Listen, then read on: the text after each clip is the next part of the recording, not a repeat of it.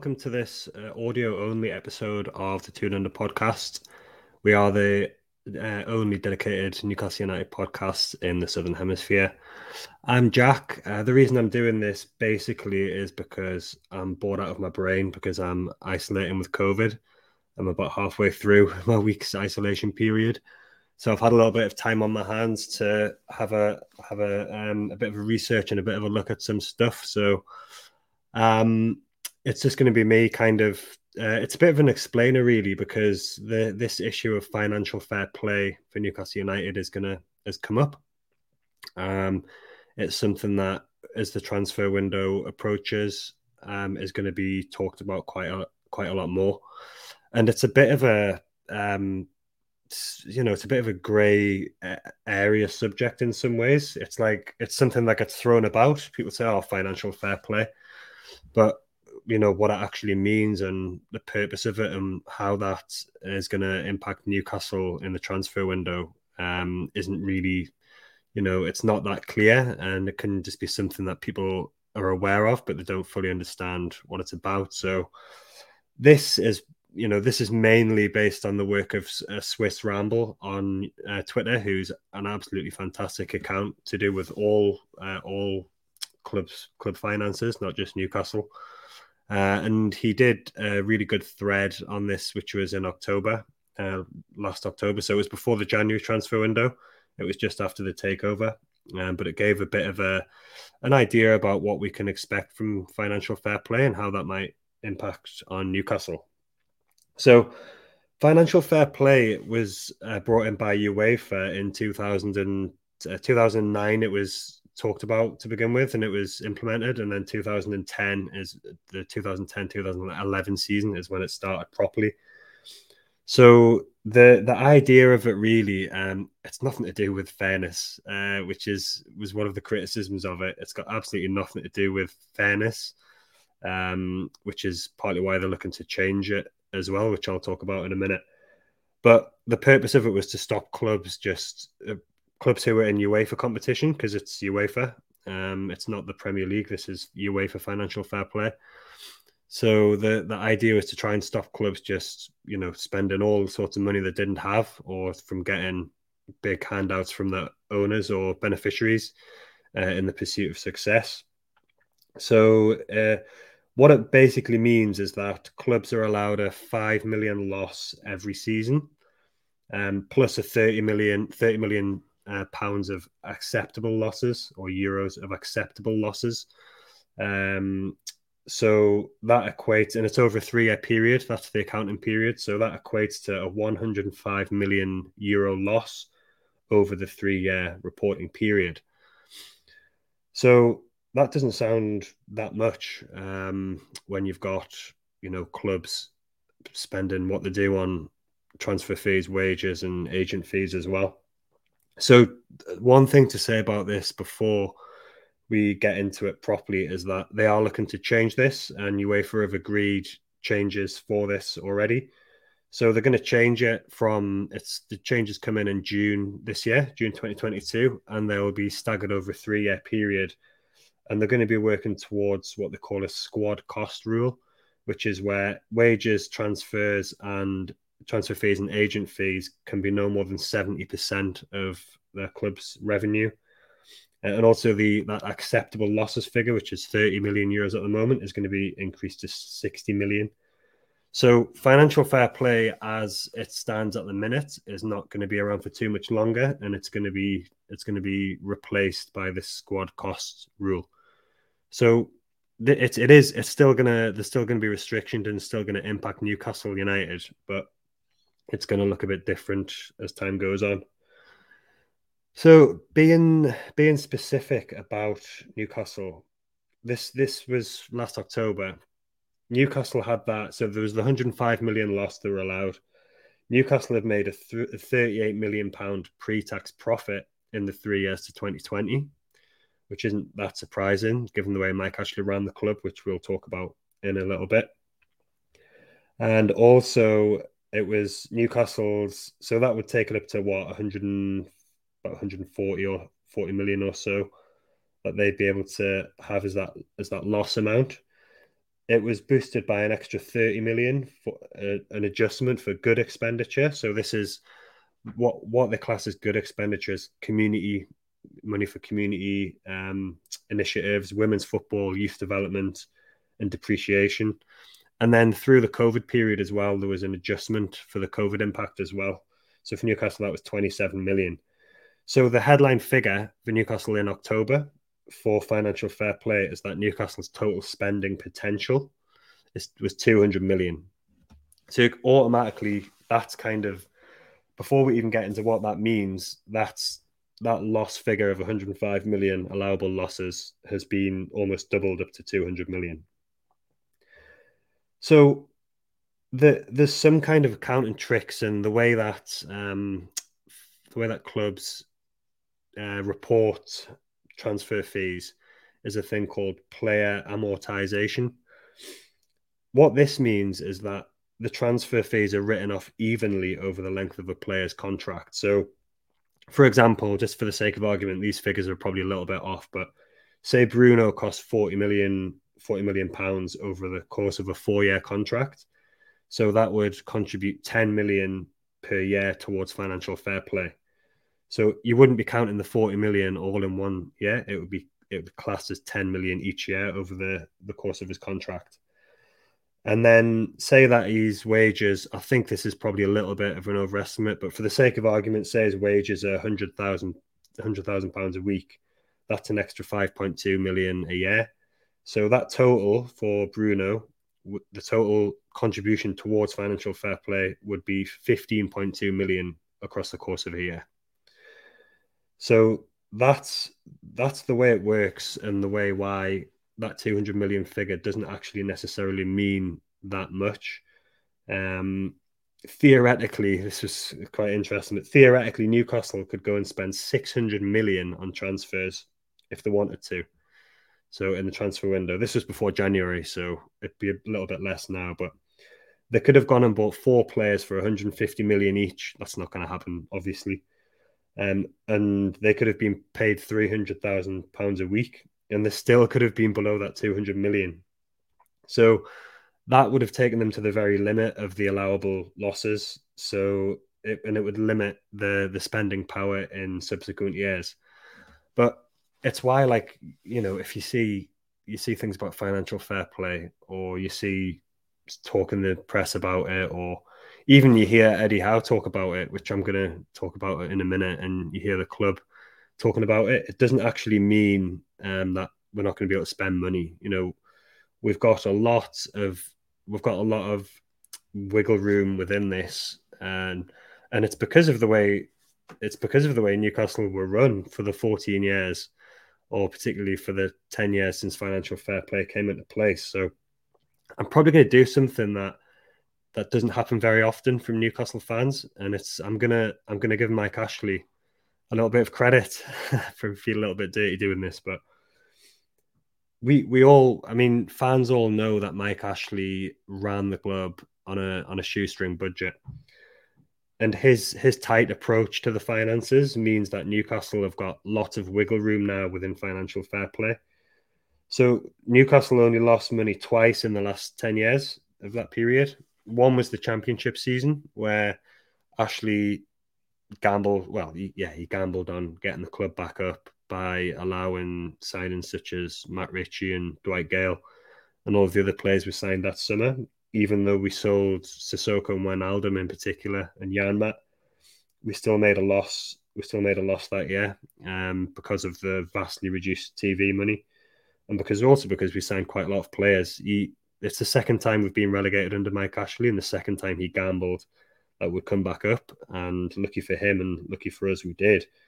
So that was one of the seasons we lost money, and the other season was COVID, which has been allowed for anyway within the relaxation of the financial fair play rules for that season. So Newcastle have actually got the 4th highest Premier League profits over the last decade of 94 million. Again, probably because we haven't spent money on players.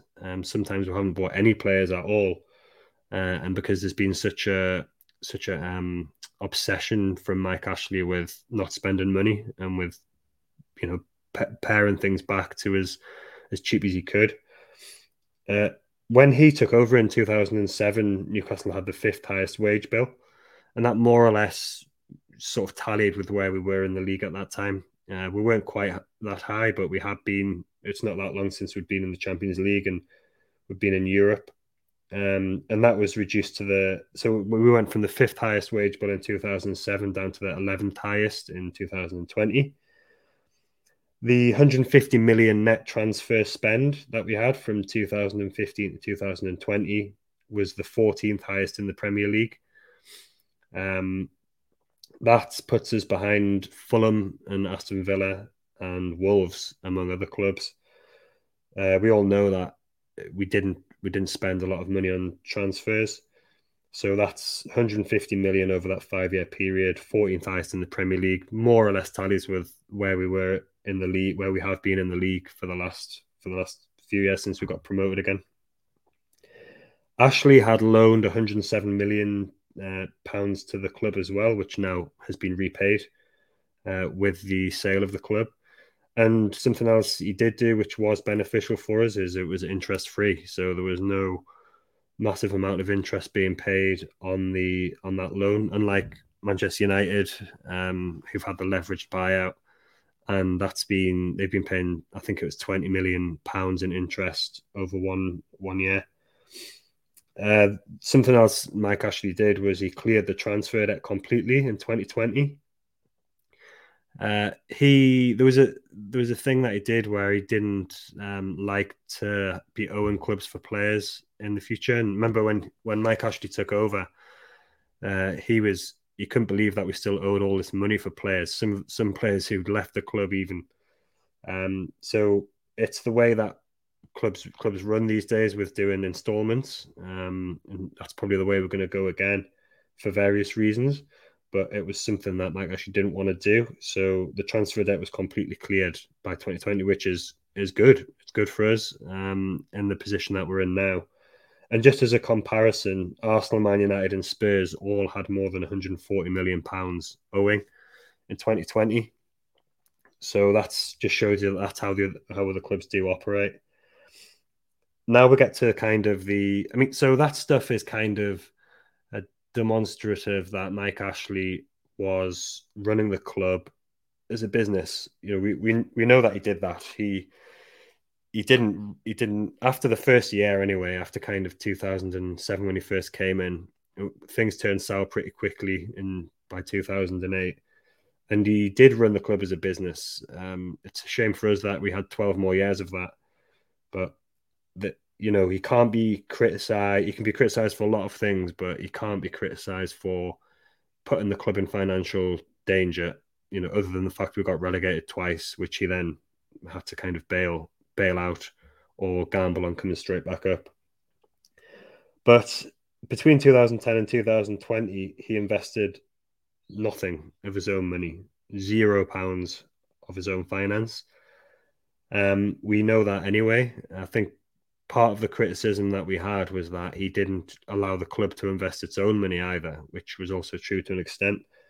But I remember when he was doing interviews when he was saying, you need to be a billionaire, you need to be a nation state, whatever he said to try and compete these days. There's maybe a bit of truth to that, but it was obvious after those first couple of years that he wasn't intending on spending any of his own money. As a comparison to that, Manchester City's owners put in 1.1 billion, and you can't do that anymore. We'll get onto why in a minute and whether that's even a desirable thing to do. But even Villa, who hadn't been in the Premier League for a lot of that period, their owners put in 460,000. Brighton 325,000, and West Ham, the much maligned owners of West Ham, £80,000 of their own money. So this is where Newcastle fell behind in that regard. That we had an owner who wasn't interested in spending his own money. He wasn't interested in allowing the club to spend its own money either in some ways. And then the other thing that became more and more apparent the longer he stayed is that the capital expenditure, so that's money on the stadium, money on the training ground, That was the lowest in the Premier League at just £7 million. So, as a comparison, Spurs with their new stadium, £1.4 billion, Brighton 148 million, Leicester 105 million. So, you know, it's it's obvious. It's been obvious to anybody who's been to St James's Park over the last 5 years that there was just no attention to care given to the stadium, the training ground, those paddling pools at the training ground. It just exemplifies the fact that Mike Ashley was not allowing any expenditure on these areas of the club, which all just contributed to that sense of neglect and that sense of a club that was really becoming very downtrodden. We've joked on this podcast before about the Gallowgate pigeon. There's been a dead pigeon on the roof of the Gallowgate for a lot of years, and then this was shown that the fact that this was becoming a real problem for the fan base was just shown when the takeover did happen, when everyone got absolutely thrilled, excited about the fact that they were cleaning the windows at St James's Park. So this paints a picture of the club that Mike Ashley left, which we knew. We know all this anyway, but it was financially sound in one sense, but it was at the expense of any kind of sort of progression of the club or ambition to push forward and to try and become, the best version of itself that it could be. The club was just ticking along, which is a famous quote from Steve Bruce, that the club was just ticking along. It was existing to exist, and everybody was wholeheartedly sick of that, which partly explains the excitement when the takeover did happen, regardless of who the identity of the takeover was going to be. And so in terms of other clubs, when it comes to financial fair play, so the two clubs that we kind of get sort of compared to now, in terms of, you could call as the new money clubs in a sense. So it's Chelsea with their takeover first from Abramovich, and then Manchester City. Manchester City lost about £450 million, and Chelsea lost £560 million in the 5 years immediately after their sales. So before they then moved into profitability. So those clubs are both now compliant with financial fair play. Chelsea are 232 million in the black, and City 142 million. So they are more than compliant with financial fair play. And the reasons for that is because of the vast revenue they've managed to raise. But it took them 5, 6, a little bit longer years for them to get into a position, and it took benefactors pumping in their own cash to get to this situation where they've become financially viable and not reliant on these handouts from the owners anymore. And you're not allowed to do that anymore. So financial fair play puts an end to that, which I think is probably on the whole is a good thing. And I know that it means that it might take longer for us to be able to get to that position. But that's, I think, for football, I think it's a good thing that you can't just get people coming in, throwing cash, no matter how much they lose, and then just becoming successful because of that. It's going to require us to be a bit more sensible, but it's also going to force us to be a bit more sustainable, which is a very, very good thing, because you never know what's going to happen with football owners or with football clubs.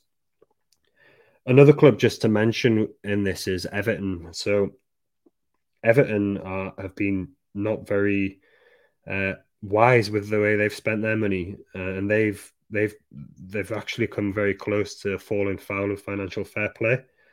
They sustained £265 million in losses from 2017 to 2020, that 3-year reporting period. And even with other factors taken into account, so there's the allowances and there's the COVID factor taken in, they're still £11 million actually in the red. So they're actually, as far as financial fair play goes, they're actually non-compliant at the moment with that. What they've done, a couple of things which have managed to even though they've done a few things that have managed to increase the finances, which is to do with it's basically dodgy dealing. So Usmanov, who is I think he's a shareholder in Everton, and he's involved with Mashiri's companies and businesses.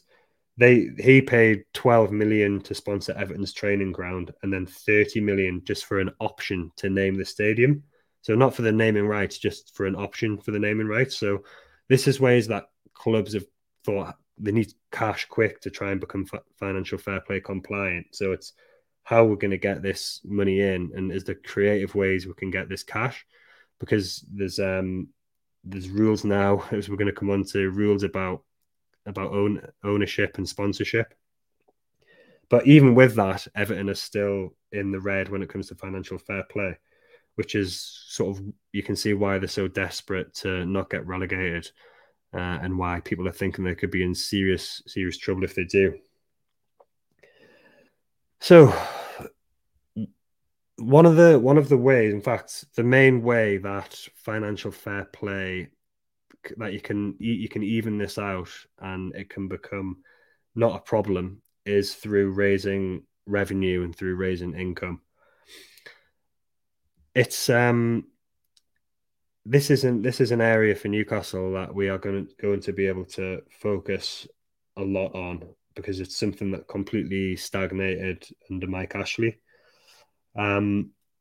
It's also This is also a criticism of financial fair play in its current guise, because people say, well, it protects the big clubs because these clubs have got established already. They've got huge commercial operations. They've got revenue coming in from all over the place. So they're always going to be all right under financial fair play. And it makes it harder for those clubs just behind the if you want to say the elite, the established top six clubs. It makes it harder for them to then make that jump and bridge the gap. Manchester United, for example, they've not in the Champions League, not going to be in the Champions League this season. The club's in a little bit of a mess on the pitch, but they have got such massive commercial revenue that they're always going to have that ability to spend a lot of money to try and get themselves out of the hole they're in on the pitch, at least. So just in terms of Newcastle, under Mike Ashley, the match day revenue fell from 34 million in 2007 to 25 million in 2019. So that's a 26% decline in match day revenue. Meanwhile, Liverpool, Spurs, and City all had more than 100% increases in their match day revenue over that period of time. So it's still relatively small amounts of money in the grand scheme of things, but it's just another area where Newcastle really fell behind. Newcastle's commercial income increased under Mike Ashley by a whole £1 million, from 28 million up to 29 million. That's the whole commercial income, up to 29 million. The big six, established six, all had huge increases. So between Arsenal, which is now 142 million, and Man United, which is now 279 million.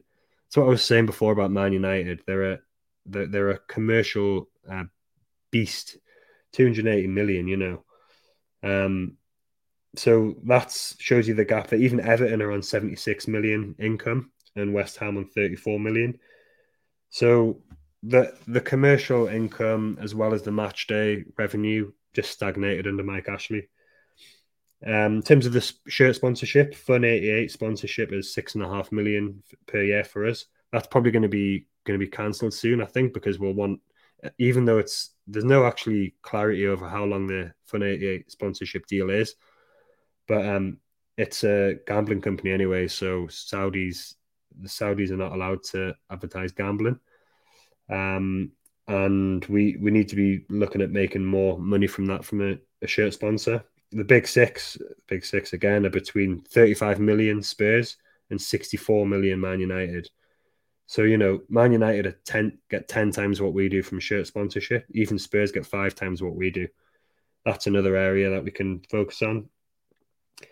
There's a need to ensure that sponsorships are, in quotes, fair value. The Manchester City and Etihad sponsorship deal was deemed not too excessive by UEFA. So that's something that we need to bear in mind. It's a bit of a, I mean, you can just see how that phrase fair value, who decides what's fair. You can see how that is open to interpretation and debate.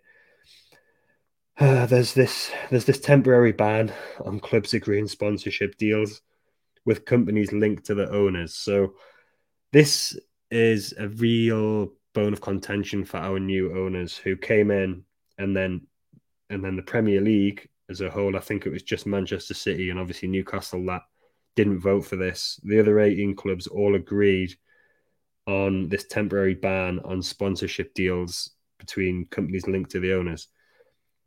So this could potentially, I mean, it's not just Newcastle, this could potentially impact Everton with a training ground, like I was saying before. Leicester City's stadium, King Power Stadium, is a company owned by their owners. And also you've got, if you're talking wider than the Premier League, you've got the European clubs that do it. So PSG do it with Qatar. Bayern is a bit different because three companies, Adidas, Audi, and Allianz, actually own stake in Bayern Munich. But they do that as well. And then Juventus and Dortmund are other examples of clubs that have sponsorship deals with companies linked to, companies that own part stake in their club. So that is something that we're going to hear more about, I think, as time goes on. Player trading can help in terms of raising revenue and income. Chelsea are the best example of this, although they've made good use of the loan system, signing players young, sending them out on loan, and then if they're nowhere near the first team, selling them for 10 million plus. Liverpool have done it a little bit as well. But Chelsea made 434 million in profit on player sales between 2015 and 2020. Liverpool made 276 million. And then Leicester made 209 million. So Chelsea, you can see there how Chelsea have massively raised their revenue streams by selling players, by buying them young, sending them on loan, and then selling them before they don't get to the Chelsea first team a lot of the time. Over that period of time, Newcastle made 100 million on player sales. So obviously, we haven't had very good players over the last 5 years or so.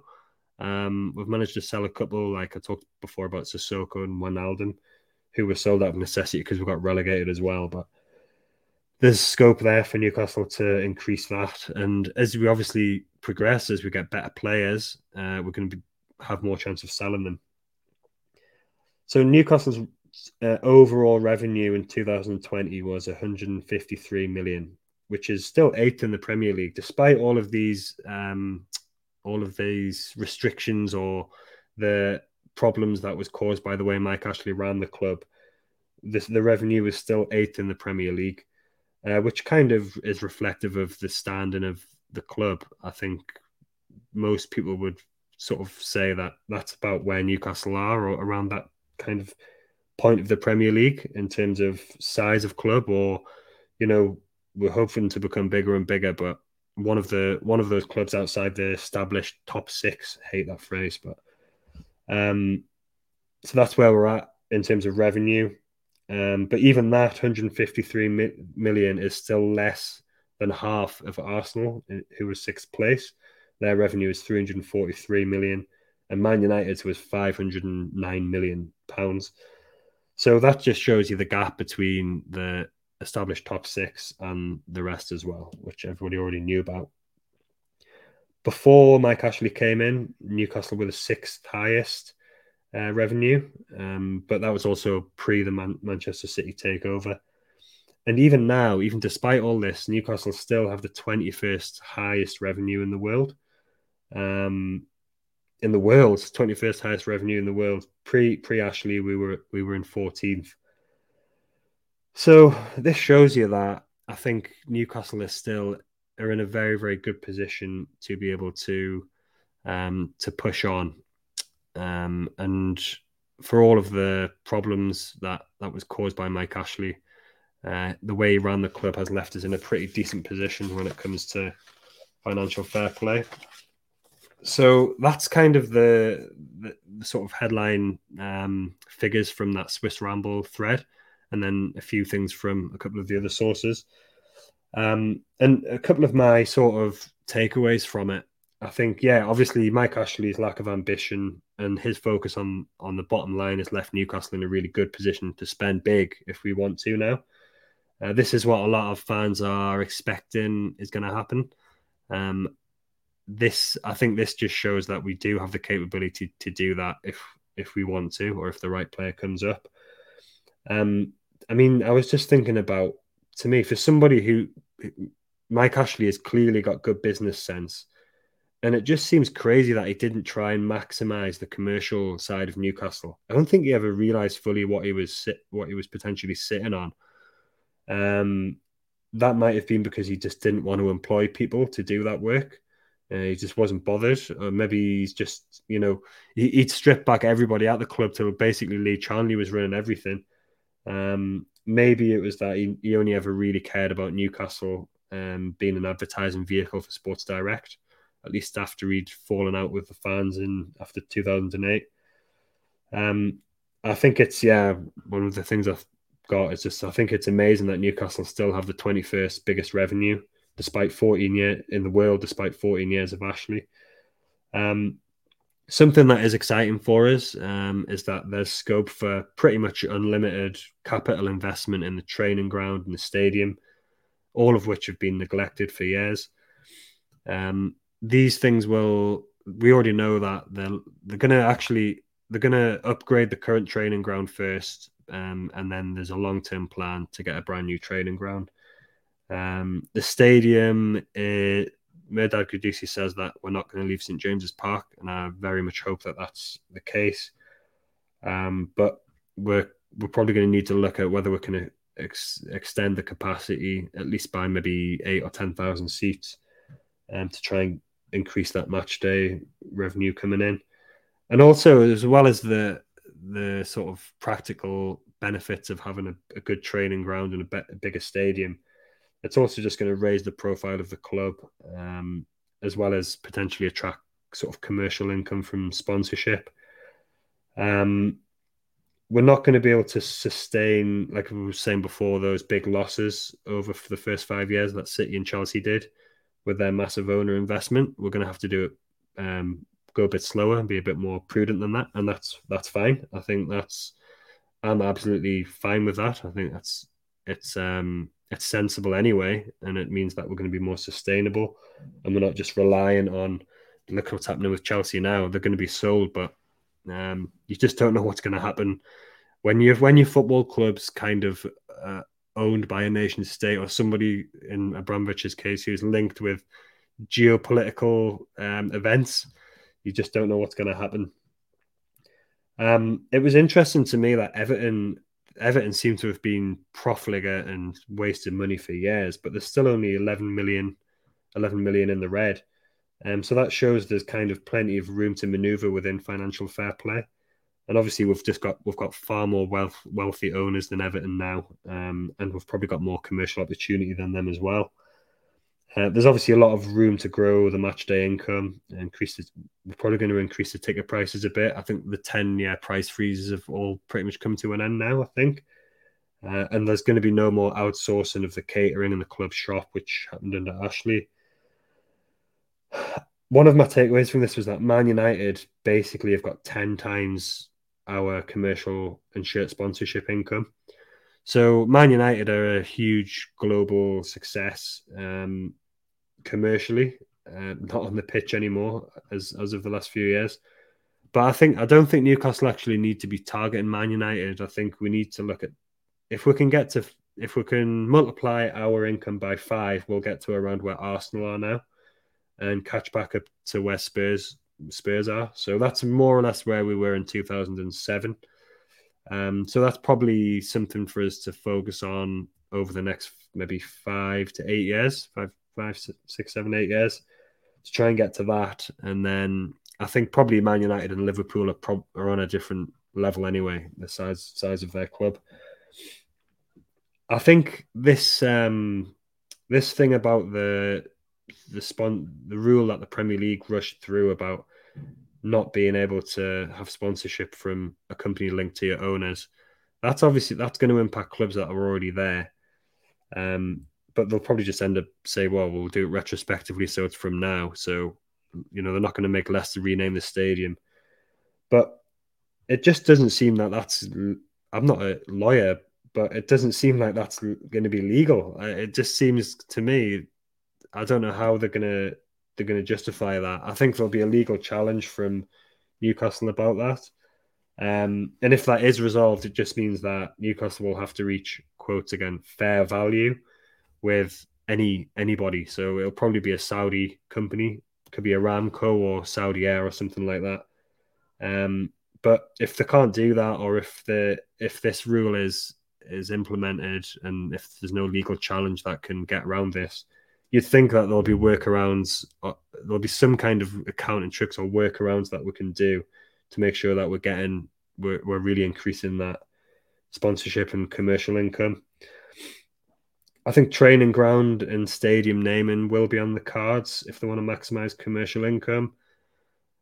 I'm not I'm not enamored with the idea of St James's Park being renamed, but I would rather that than they move to a different stadium completely. I just think I'm realistic about that. This is the way football is, you know. If they can retain the name St James's Park in there somewhere, then that'd be good. But it's always going to be St James's Park to supporters anyway, and it won't be any worse than the Sports Direct abomination that Mike Ashley put in place, which he didn't pay for, which Sports Direct didn't pay for. But yeah, I think this training ground doesn't matter. You know, there's going to be no kind of emotional ties with that anyway, so that can be sponsored. But I do think the stadium probably will be renamed at some point. And as long as, like I said, as long as we're staying at the site, St James's Park, it's probably something that I think I'm just realistic. I think it'll happen. I'm not going to be too upset about that. Getting into Europe and having better players to sell, I spoke about this before. That's all going to help grow income, obviously. We've only probably got in the squad at the minute, there's probably only a couple of really saleable assets that you'd sell for more than 10 million. And really, these are the players that we probably don't want to be selling at this point in time. In terms of the actual, so this is what the point I'm getting to really is that there's going to be talk all summer, all through the transfer window about players, about how much money Newcastle can spend. You've got journalists saying, oh, they've got between 60 and 80 million budget. You've got others saying that the budget's a bit more. You've got people criticizing them because in January we ended up spending more money than that, what they said. I think it's all noise. There's a lot of noise going around. We're just going to have to get used to that. I'll be trying to stick to my usual policy of not getting excited about individual names until something actually happens, until it's confirmed. But effectively, just for the sake of argument, if we went and signed 5 players this summer, I think we'll probably sign between 4 and 6 first team players this summer.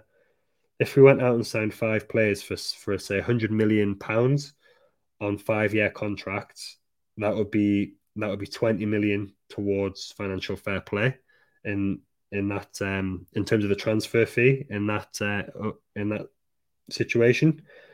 Because one player for 20 million would be 4 million because it's 20 million divided by the 5-year contract. And then if you've got, let's just say for the sake of argument, they're on £100,000 per week each, that's an extra 5.2 million towards financial fair play. Times that by the 5 players, that's 26 million. So you're talking about 20 million from the players towards financial fair play and then 26 million in wages. So that would be 46 million contributed towards financial fair play off signing 5 players for 20 million on 5-year contracts. So that, to me, that just shows that that's not going to happen. Like, we're not going to go and sign. Well, it could happen in those the figures will obviously be a bit off, and we'll need to spend more than £20 million on a couple of players probably if we want real quality. But it just shows you that's only a 46 million addition towards financial fair play. So it just shows you that we've got a lot of scope here. And we were talking about a 200 million allowance before. So you can just see that that doesn't even hit a quarter of that 200 million allowance. So we've got a lot of scope to spend a lot of money if we want to this summer. So I think Eddie Howe has been in his press conferences, and the club as a whole have been very clear to be saying that, to reference financial fair play, and they're saying that we're going to have to be working within these restrictions, which is all true. But I think they might be overstating a little bit the restrictions that we're actually going to be under. We know that they want to do it sustainably; they want to build over time, but I don't think. I think it's more about, at this stage, it's more about the club not wanting to be seen as a soft touch to other clubs and to agents, and just to fold to the club's transfer and wage demands. The plan is going to be for sustainable growth, well within financial fair play.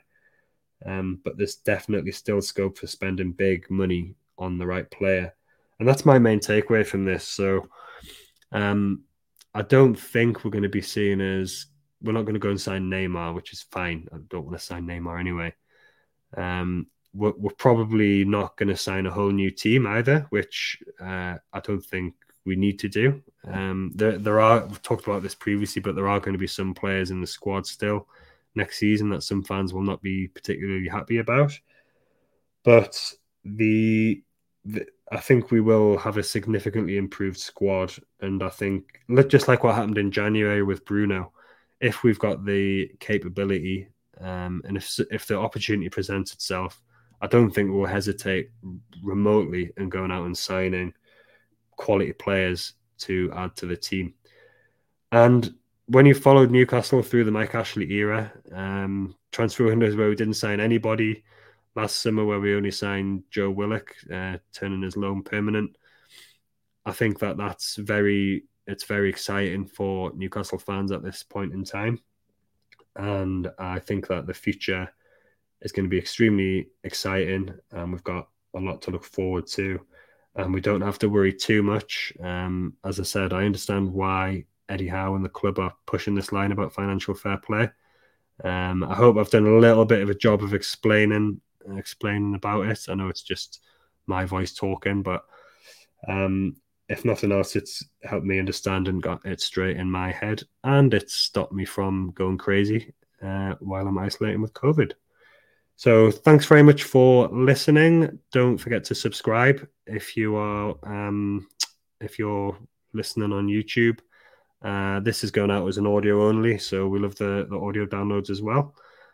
We will be back for a review of the Arsenal game, which will be probably on Tuesday or Wednesday next week.